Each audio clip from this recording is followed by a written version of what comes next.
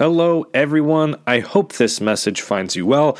Don't worry, we'll get into the podcast in just a moment. But first, I'd like to ask a big favor of all of you, and that's to make sure to like us, to follow us on social media at Motley Experience, MOTLEYXPERIENCE on Instagram, Twitter, Facebook. Follow us, like us, make sure you subscribe to the podcast, Apple Podcasts, Spotify, Google Play, wherever you're listening to this to, Luminary. We're on a whole bunch of places.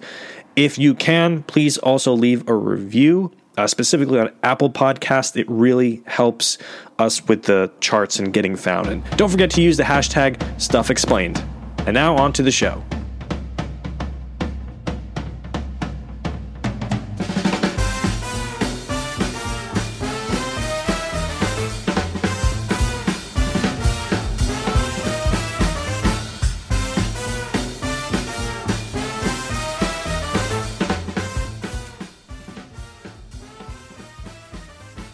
Life is a journey of exploration, learning, and growth. Basically, the world is full of fascinating stuff. Join me, Aristides Marousas, as I uncover interesting facts and discuss big ideas on Stuff Explained from the Motley Experience. Experience your world. Welcome to Stuff Explained from the Motley Experience. If you didn't get that from the intro, just letting you know. This episode is going to be the final Christmas-themed episode of this season. We did one on growing up. That was a big idea. We followed that up with the history of Santa Claus. I hope you enjoyed that as much as I did in making it. And this episode, we're going into the nitty-gritty. We're going into the big one, the history of Christmas.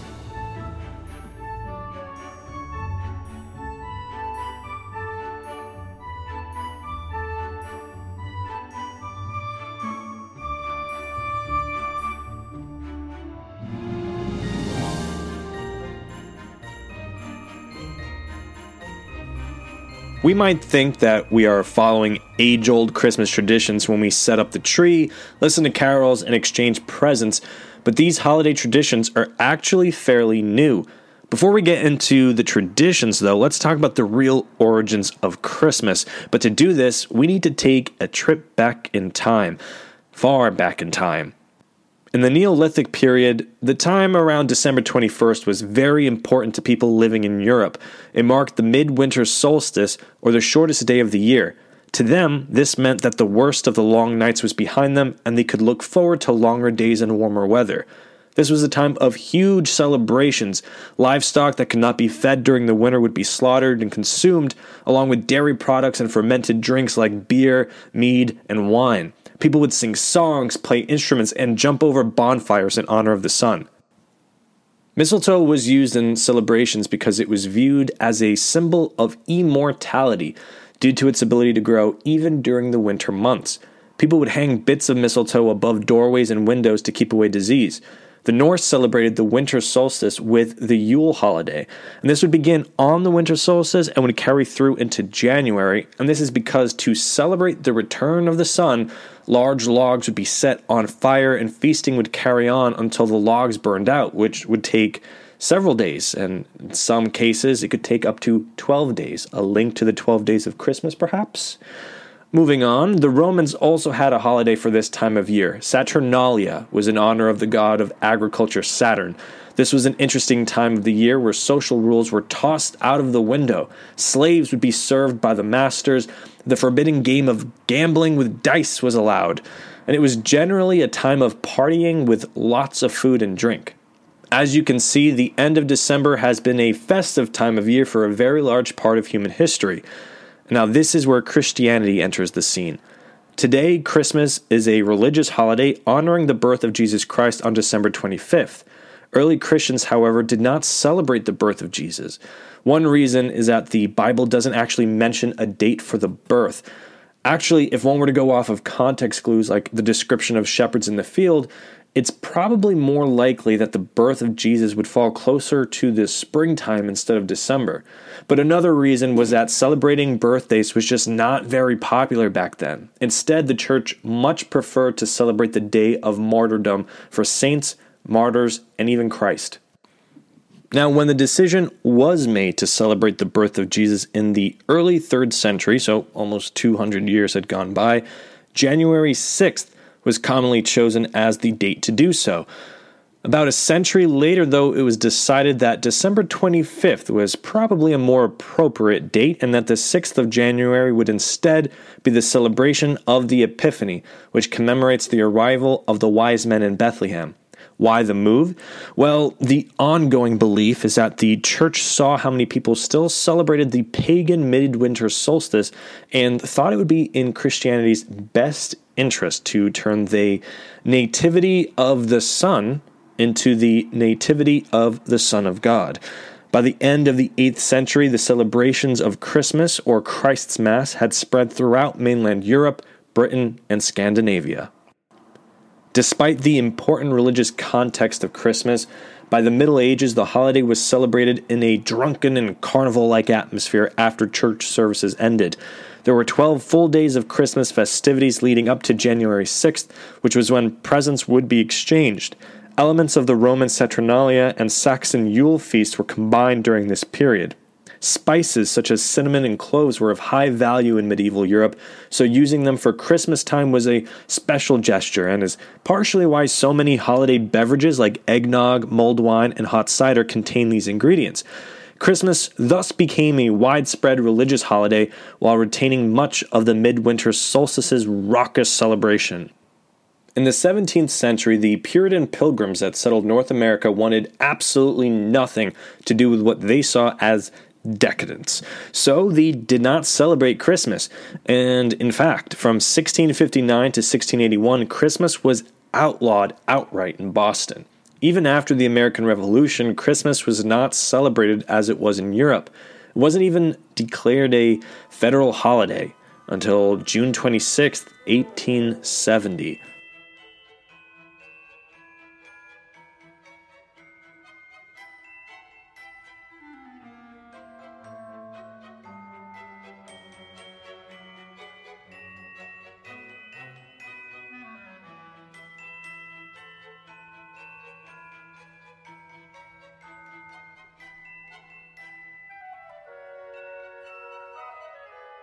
Psst, hey. Hey, you. Yeah, you over there listening to Stuff Explained from the Motley Experience. So if you're already listening to Stuff Explained from the Motley Experience, why not take that next step and head on over to themotleyexperience.com/connect. Then all you got to do is enter your email address and you instantly become a part of the Motley Experience community. By doing this, you'll get the weekly insider newsletter that gives you all the latest and greatest from the Motley Experience, including updates from your favorite podcast, Stuff Explained. Again, themotleyexperience.com/connect. There's absolutely nothing like having custom-made quality music for whatever your project might be. So if you're in the market for custom-made music, look no further than Retcon Industries. They provide tailor-made music for all sorts, whether it's professional wrestling, podcasts, trailers, and so much more. They can do it for you. So for more information, go to www.retconindustries.com or email my good friend Greg at retcongreg@gmail.com. Retcon Industries can also be found on Facebook and on Instagram at Retcon Industries. That's RETCON Industries.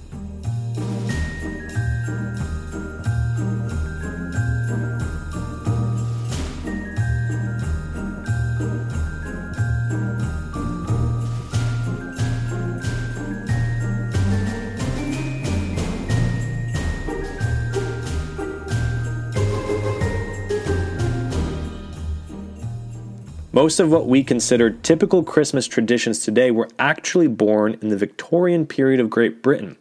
In the early 19th century, Christmas was barely considered a holiday by businesses. This all changed through a combination of social events over a span of only a few decades. So, for example, the tradition of setting up and decorating a Christmas tree is commonly attributed to Queen Victoria and her marriage to Prince Albert, who brought the German tradition with him in 1840. Common Christmas tree decorations of that time were candles, sweets, fruit, pine cones, and small gifts. The popularity of decorating evergreen trees quickly spread throughout Britain and the United States. During this time, industrialization made buying and sending Christmas cards more affordable, leading to it becoming a very lucrative industry that produced 11.5 million cards in 1880 alone. Christmas decorations also began receiving an upgrade at around this time as magazines became more popular and they urged homemakers, particularly the women of the household, to add a little bit more elegance to their surroundings. Gift giving became more central to Christmas and was moved from New Year. Gifts were more modest earlier on. They could be small, handmade objects or fruits, nuts, or sweets. These soon would become larger and would be placed under the tree. Carols were not new to Christmas, but received a revival and popularization during the Victorian period. Many of today's carols actually come from the Victorian time period, such as Come All Ye Faithful.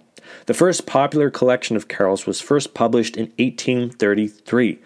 This was also where the classic Christmas dinner came to be, with wealthy families switching from goose to turkey as the centerpiece of the meal.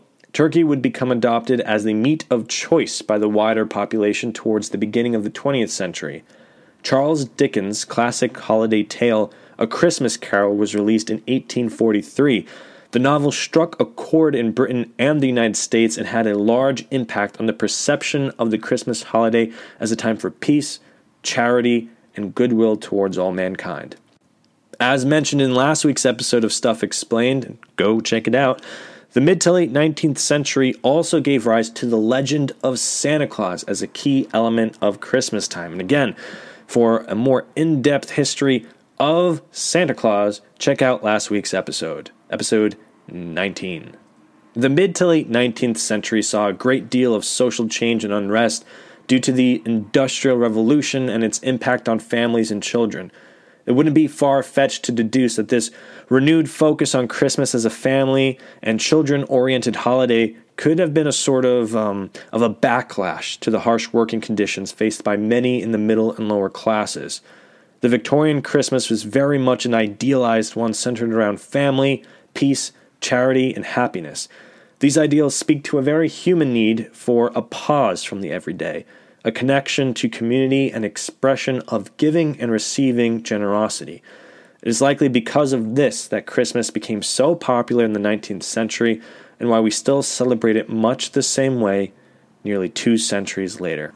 And that wraps up this episode of Stuff Explained on the history of Christmas. I hope you all enjoyed that. I certainly did in researching it and learning how, regardless of the period of time, regardless of what particular celebration, whether it was midwinter solstice, Saturnalia, or now Christmas, there is something special about the end of December going into January that humanity seems to all lean in towards, about the darkest night leading into brighter days to come.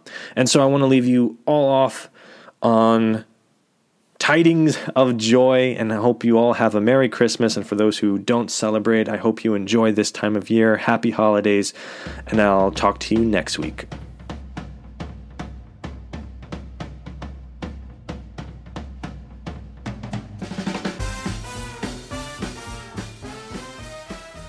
Stuff Explained is written and produced by me, Aristides Marousas. Music is produced by the talented Greg Massey of Retcon Industries. Visit themotleyexperience.com for more thoughtful original content, and you can also find links to the sources used for each episode of Stuff Explained. Like us on Facebook at The Motley Experience, follow us on Twitter and Instagram at Motley Experience, and use the hashtag Stuff Explained. If you like this episode, leave a review, subscribe, and share with a friend. Thank you for listening.